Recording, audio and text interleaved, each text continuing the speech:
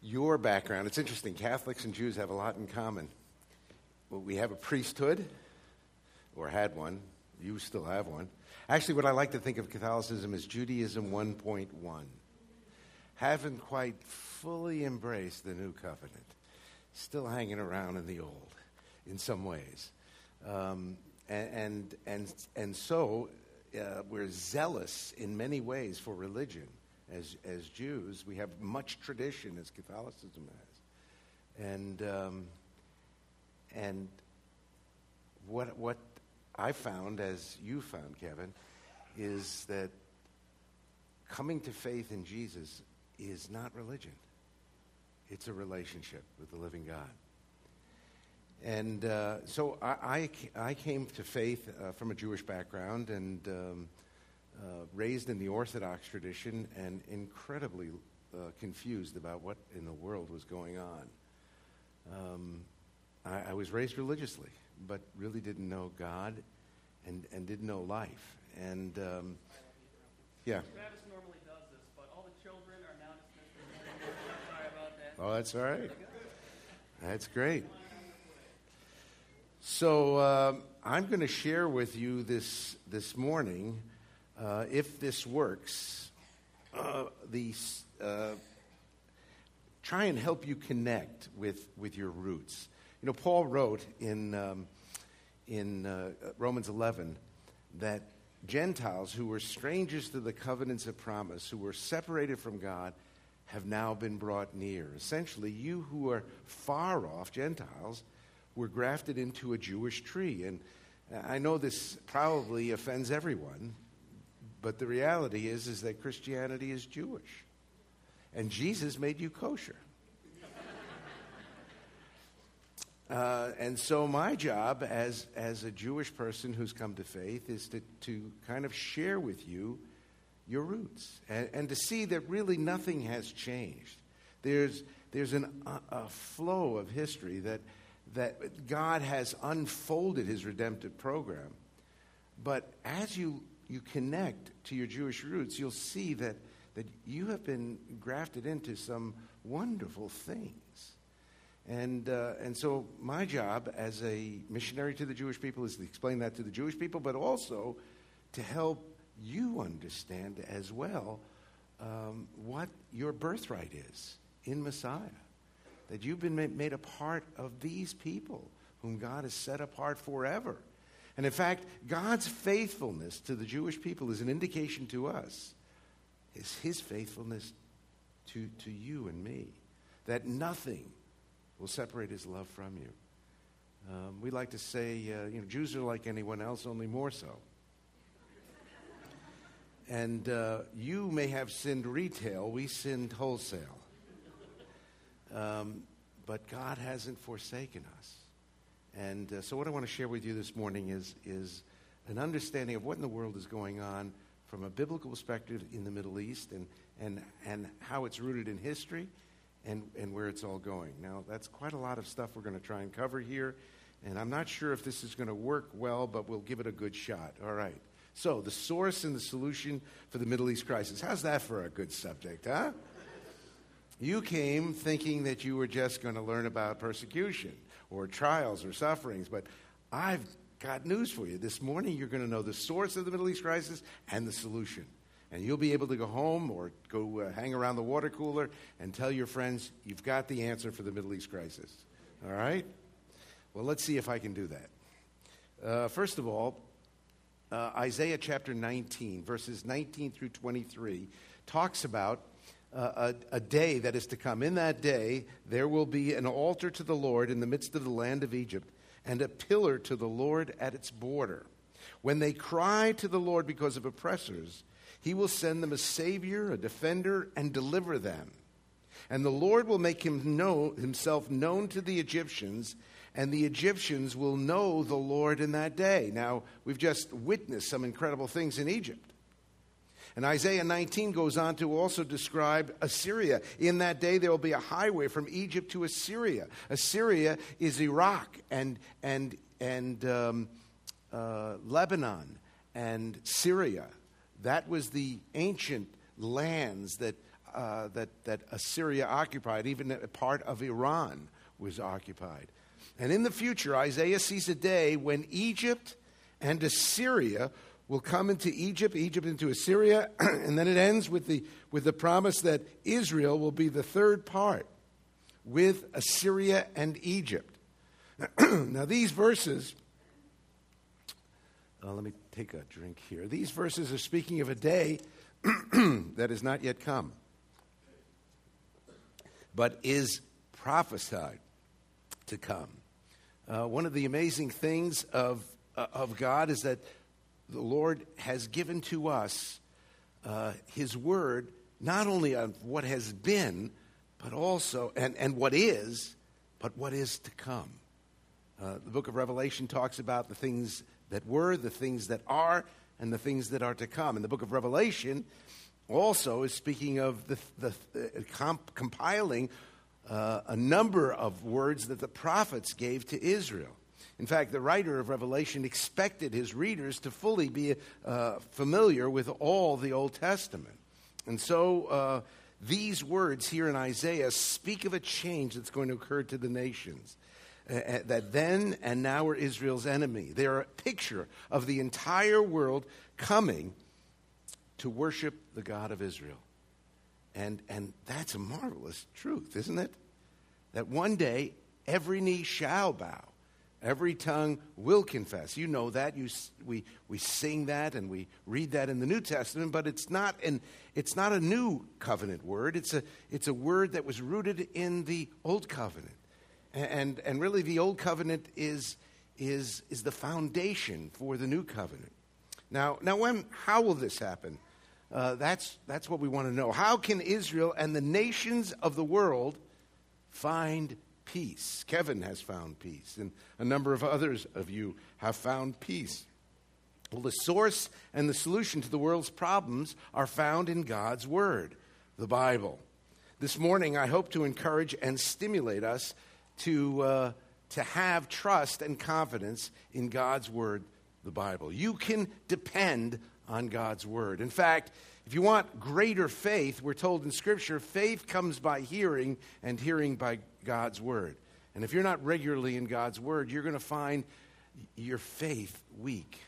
And if you'd like a faith lift, you need to be in the Word. And really, actually, it'll make your face look better, too.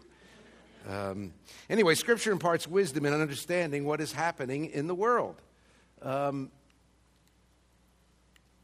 There it is. Scripture reports the source of man's problems and the solution. And Scripture faithfully records history and reports the cause of what is happening today. Now, how do we know that? What we learn from history. Unless we learn from history, we are doomed to repeat it. All right. Unless we learn from history, we will repeat it. 1 Corinthians chapter 10, verses 5 and 6. Nevertheless, God was not pleased with most of them. Their bodies were scattered in the wilderness. Now, these things occurred as examples to keep us from setting our hearts on evil things as they did. What is the writer talking about? This is Paul talking about the Jewish people in the context of the wilderness wanderings. And, the reason God brought the Jews into the wilderness was not to kill them, not to punish them, but to prepare them for the promised land. But they complained. We have a Yiddish word, kvetched. I like that word. Isn't that a good word, kvetch? They complained and murmured. And you know what? Like Israel, we came out of bondage and slavery. And in the same way, through the blood of the Lamb. By faith, we applied it to our doorposts of our heart. And God saw the blood and passed over us. And we're redeemed and brought out of bondage and slavery, and began our journey to the promised land. And sometimes we kvetch on our journey. Sometimes we complain and murmur. And so we need to learn, as Paul writes, by their example. For he goes on to say that actually not many of them who came out of Egypt made it into the promised land. In fact, everyone over the age of 21 that left Egypt, except for 2 men, died. And we're talking about probably a couple of million people died because of that complaining and murmuring. And many of us are dying, or in some cases are dead, because we are complaining and murmuring and not experiencing the joy of the Lord. And so we can learn from history. In fact, that's God's desire, that we learn from Israel's history and see how it applies to our lives today. And so Abraham is the father of the Jewish people. And Abraham is the foundation of our faith. Abraham was the father of the Jewish people. He's the father of the Arab people. He's the father of the followers of Messiah. Abraham had many sons, and I am one of them, and so are you. And we all know that song. But Abraham also is the father of the Arab people. Now, there are two ways people may walk today. In the days of Abraham and as well as today. And the difference is between walking in the Spirit or walking in the flesh. Abraham walking in the flesh? Can that be? Well, I think you're going to see that Abraham did. God promised to bless Abraham and make him a father of a multitude of nations. And the Lord said to Abraham, I will make you a mighty nation, and I will bless you, and I'll make your name great, and you will be a blessing, and all the peoples of the earth will be blessed through you. Well, God promised Abraham a son. And Abraham and Sarah needed to learn, the word of the Lord came to him in Genesis chapter 15, verse 4. In Genesis, God said to him, Abraham, I'm going to bless you. It was actually in the context of the great battle against these four nations that it's conspired to oppress the people of the plain, that is Sodom and Gomorrah. And that's where Lot was living, and Lot was captured by these kings along with the king of Sodom. And Abraham heard about it, and with 350 men he went against and attacked this alliance of nations and beat them. And then he gave the glory to the Lord. And actually he came with his troops along with the king of Sodom to the king of Salem. We read about it in Genesis chapter 14. To give praise to God, for he recognized that it was God that gave him that victory. That king of Salem, by the way, was a foreshadowing of the Messiah.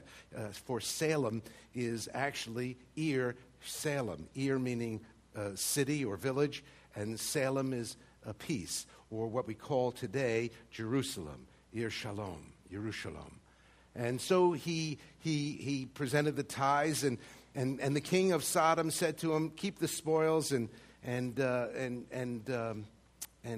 you deserve the spoils. And Abraham said, I don't want to take anything except what the men have need, and I'm going to give a tenth to the Lord. And when God heard that, and the reason he said it to the king of Sodom is, I don't want it ever to be said that you made me rich. And God said, well, you know what? I'm going to bless you, Abraham. And I will be your shield and protector, because those kings you might be worried. God knew he was a little bit worried about those kings retaliating. I'll be your shield. I'll be your protection. And I'm going to bless you, and I'm going to give you a son. And Abraham said, what does it matter? Eliezer is going to be my heir because I don't have any children. And Sarah's now 70 years old, and doesn't look like anything's going to happen. And God said to him, no, this man will not be your heir, but one who's going to come from your own body. And Sarah, however, was unable to bear children, naturally. So she came up with what we call a cockamamie plan. She said to herself, the Lord helps those who help themselves. Have you heard that? Have you said that? Well, Sarah said that, and that was coming up with a human way for a godly promise. God said, you're going to have a son. But both Sarah and Abraham thought that was humanly impossible. So Sarah came up with an alternate plan called surrogate motherhood.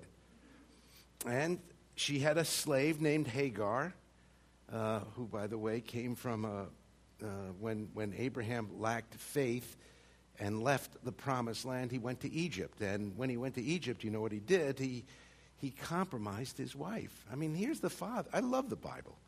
You know why I love the Bible? Because it doesn't cover the warts. It doesn't cover the bad behavior of our fathers. It shows us, in fact, the consequences of bad behavior. And so Abraham actually goes into the land and says to Sarah, you know, you're a good-looking girl. And I know that when kings see good-looking women, accidents happen to husbands. Fast forward a couple of years, and that's exactly what happened to Uriah the Hittite regarding Bathsheba. An accident happened, and David married Bathsheba. Well, Abraham says, say you're my sister, which was a half-truth but a whole lie.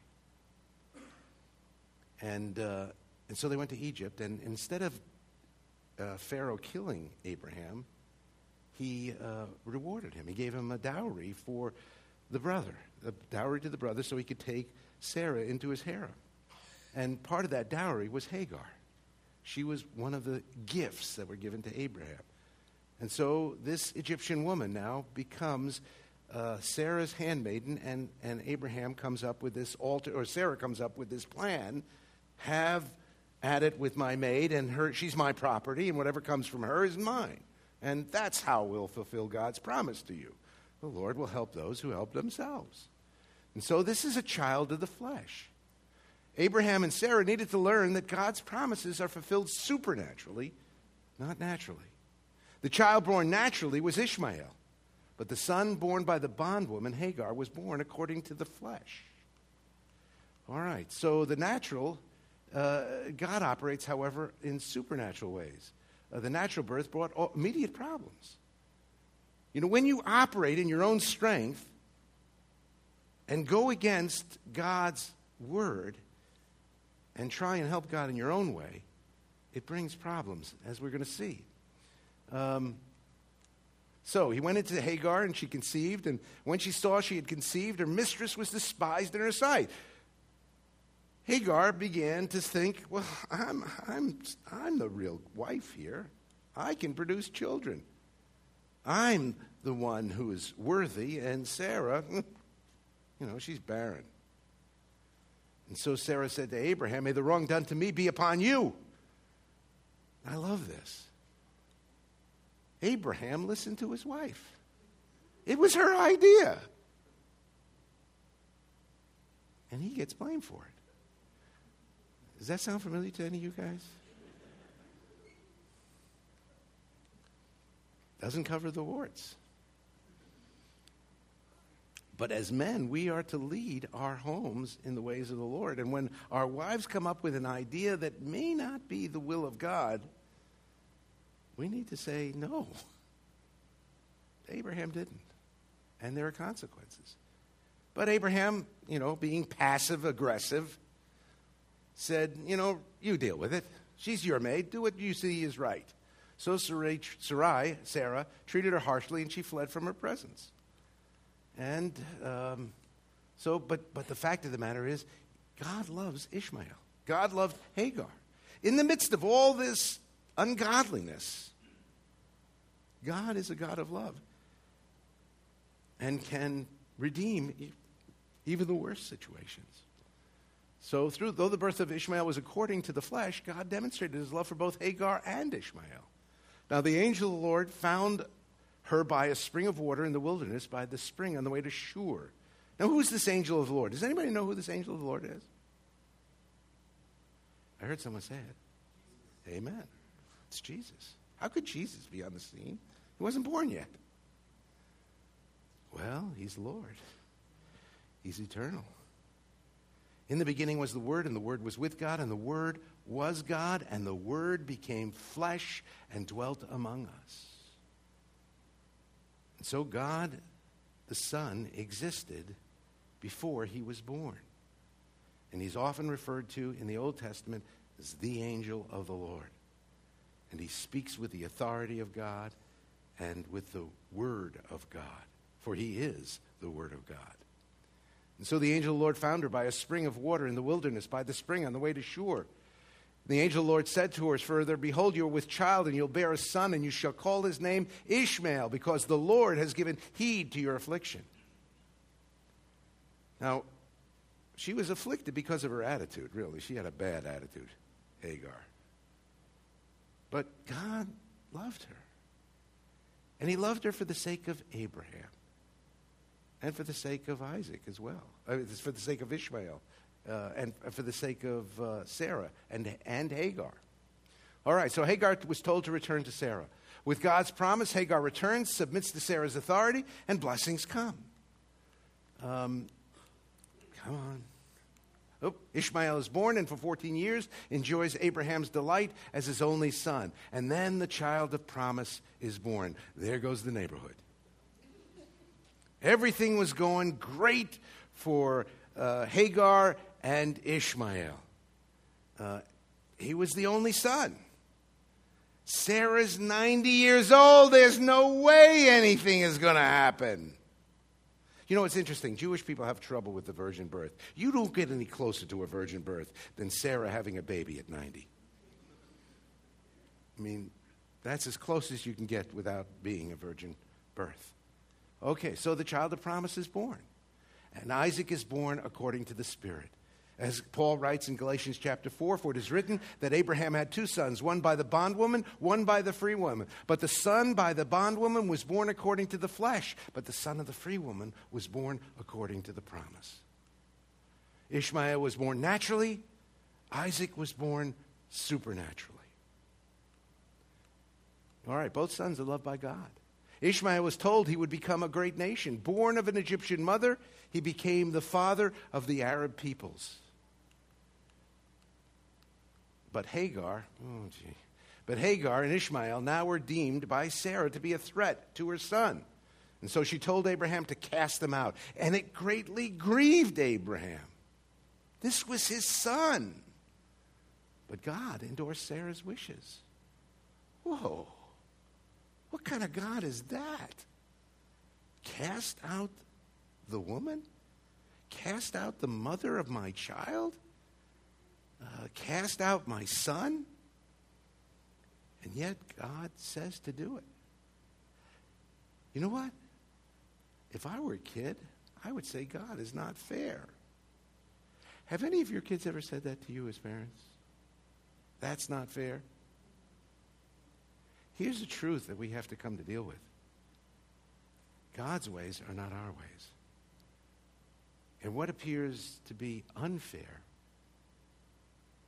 is something that is quite fair in God's ways. We don't know his ways. And God saw ahead. God saw the future. So humanly speaking, this is just not right. But it's God's word. And so we read in Genesis 9:21, now Sarah saw the son of Hagar the Egyptian, whom she had borne to Abraham, mocking. Because when this child was born, Hagar began mocking. Therefore she said to Abraham, drive out this maid and her son, for the son of the maid shall not be an heir with my son Isaac. And the matter distressed Abraham greatly because of his son. But God said to Abraham, don't be distressed because of the lad and your maid. Whatever Sarah tells you to do, listen to her. For through Isaac your descendants shall be named. That was God's plan all along. But Abraham and Sarah messed it up. But God will redeem it all if we follow his plan. Do you see what the consequences of fleshly decisions are? They get messy when we operate according to the flesh. And so Ishmael was cast out. The spiritual truth conveyed here, Ishmael was born according to the flesh, and Isaac was born according to the Spirit. The birth of these two children are later used by Paul as an allegory or an illustration of an important truth. And that truth is, they instruct us that there are two ways to walk, either by the flesh or by the Spirit. I'm sorry about this. Okay, children of the flesh. He came to his own, and those who were his own didn't receive him, my people, the Jewish people. We rejected the Messiah. But as many as received him, to them he gave the right to become children of God, even to those who believe in his name, who were born not of blood, nor of the will of the flesh, nor of the will of man, but of God. For by grace are we saved through faith, and that not of ourselves. It's the gift of God, lest any man should boast. Each one of you who have come to faith supernaturally, by the will of God. It's not your idea. It's God who loved you and moved you and opened your eyes and caused you to be born supernaturally. Supernaturally. If you are born of the Spirit, it was not your decision. It was a work of God's Spirit. I know you had a part in it. Yes, you made a decision. But it's God's Spirit that moved you. You were born, if you're born again, you were born supernaturally. Born of the Spirit. Paul tells us in Galatians 4:29, but at that time, he who was born according to the flesh persecuted him who was born according to the Spirit. So it is now also. Now you fast forward a couple of thousand years, and what you have right now going on in the Middle East is ultimately a spiritual battle. It's the children of flesh versus the children of the Spirit. Now, God is not willing that Hagar's offspring or the children of Ishmael perish. He loves them. He's made it clear he loves them. But we have to come to him his way.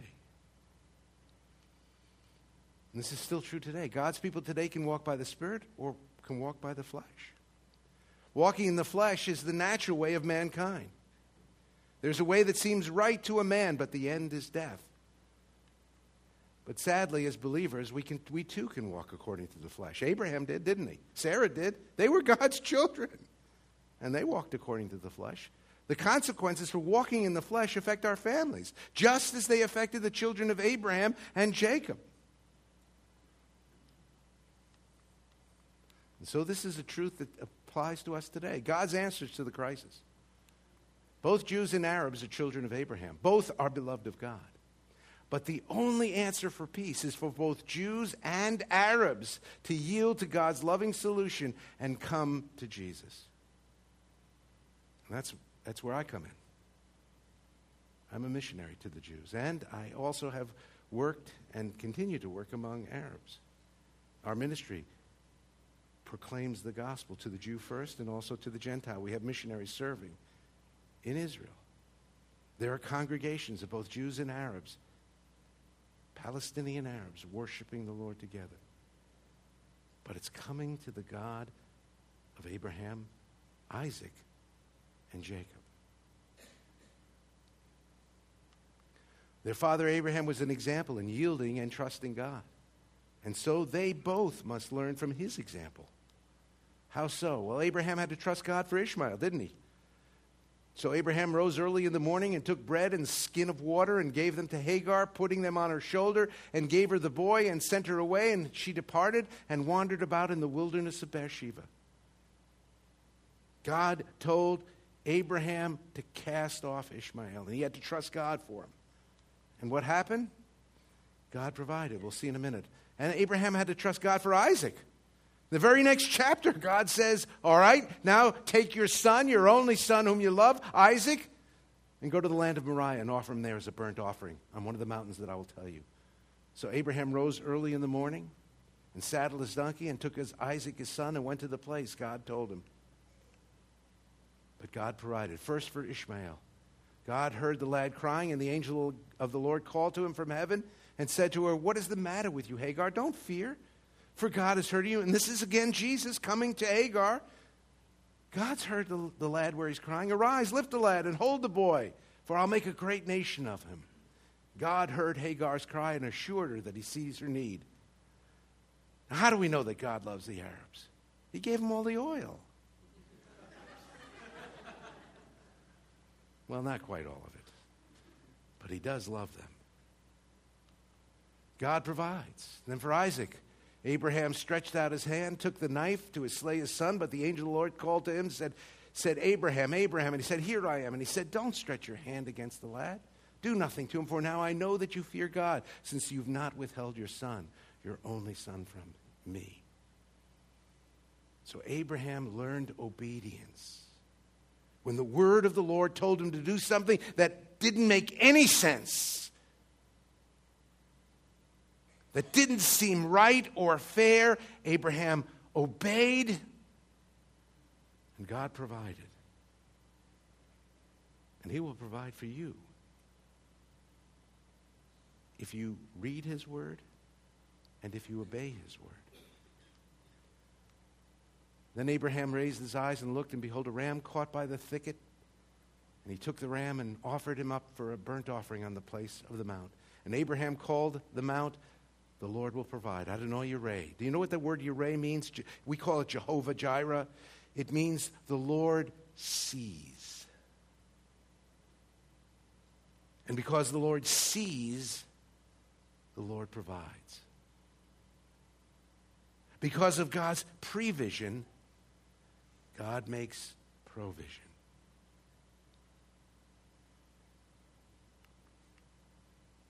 Now, the Temple Mount is the very same mount that God provided for Abraham and Isaac. That's where the sacrifice was offered, Mount Moriah.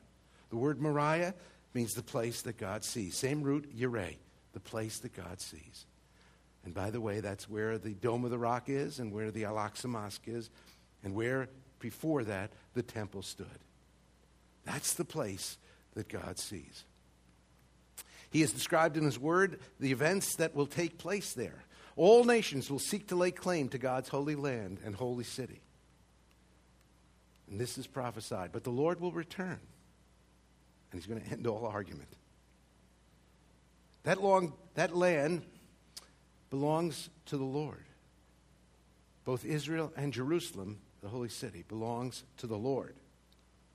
The Amorites and the Canaanites were removed from the land because of their iniquity, because it's a holy land, and so God removed them. We read about it in Genesis chapter 15, where God says that in the future he tells Abraham, your children, your offspring will come back to this land until the Amorite and the Canaanite will live there until the fullness of the Amorite, until their iniquity, until I've had enough of them. And then I will remove them and put Israel into the land. But the Jewish people were removed from the land for their iniquity, because it's this holy land. And when the Lord returns, he will remove iniquity once again. Now, we're living in a day when God has brought the Jews back to the land. Do they deserve to be in the land? No. Are they righteous people? No. But there's chosen people. Deal with it.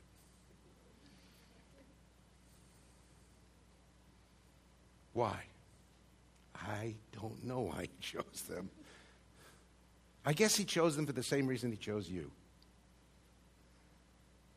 In fact, I know it's for the same reason. Because he loved them.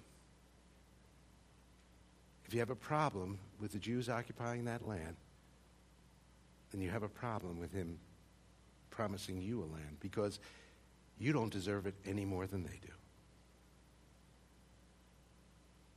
But they demonstrate that he keeps his promises apart from anything that we deserve. When the Lord returns, he's going to remove iniquity again from Israel. And he will judge the nations and establish his kingdom on earth. We live in a day where our country is beginning to vacillate in its stand for Israel.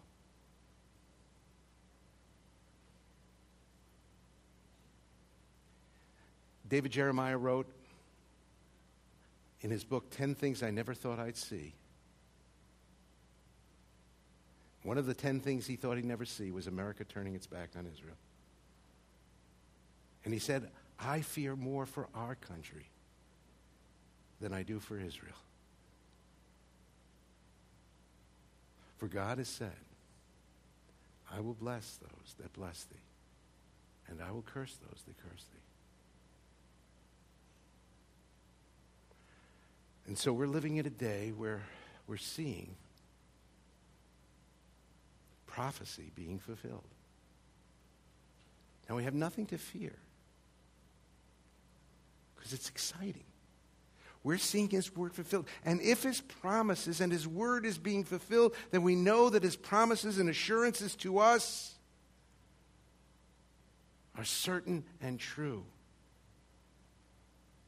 And that if I commit myself and live for the Lord, he will care for me, no matter what my trials may be, no matter what happens. And he loves all mankind. He's not willing that any man should perish, but that all might come to repentance and life. I think I'm going to end here. Things are unfolding in America. Things are unfolding around the world. We are living in the last days. And we're told that in the book of Revelation, we're told throughout Scripture by Jesus that these things would happen. And he tells us not to worry, for I have overcome the world. But he does tell us to walk according to the Spirit and not according to the flesh. He's actually given us only one commandment. Well, two commandments. To love God with all our heart, soul, mind, and strength. To love our neighbor as ourselves. But the last word that he said to us, and this is the bottom line commandment. Go and make disciples of all nations.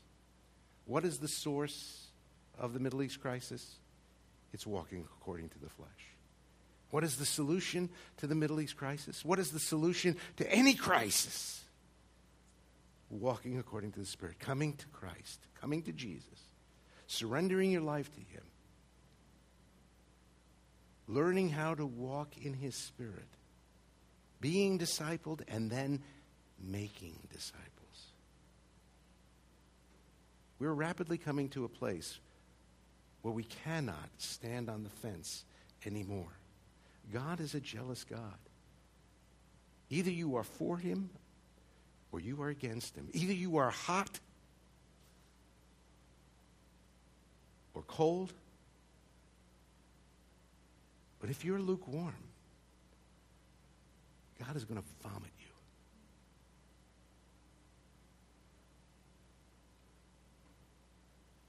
Many in that day will say to me, Lord, didn't we do all kinds of things in your name?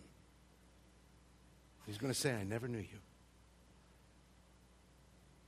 If you are not fully committed to Jesus, then you're going to be in trouble as things unravel.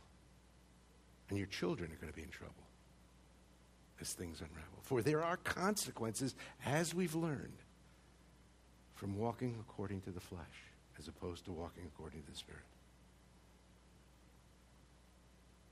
And so I urge you, if God's Spirit has spoken to you today, that you would turn back to him. Surrender your life to him. Live for him. And he'll transform your life and bless you.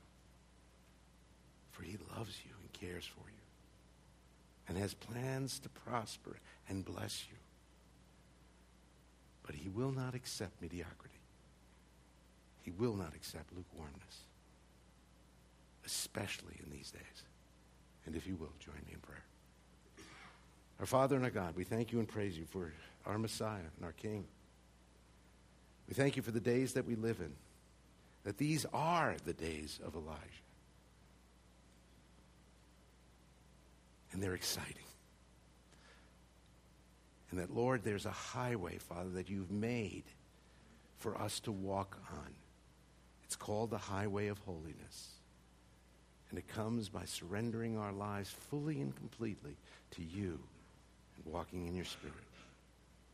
You've called us to be a holy people. And I pray, Lord Jesus, that we would be your holy people, fully sold out to you. For it's in your name we pray. Amen.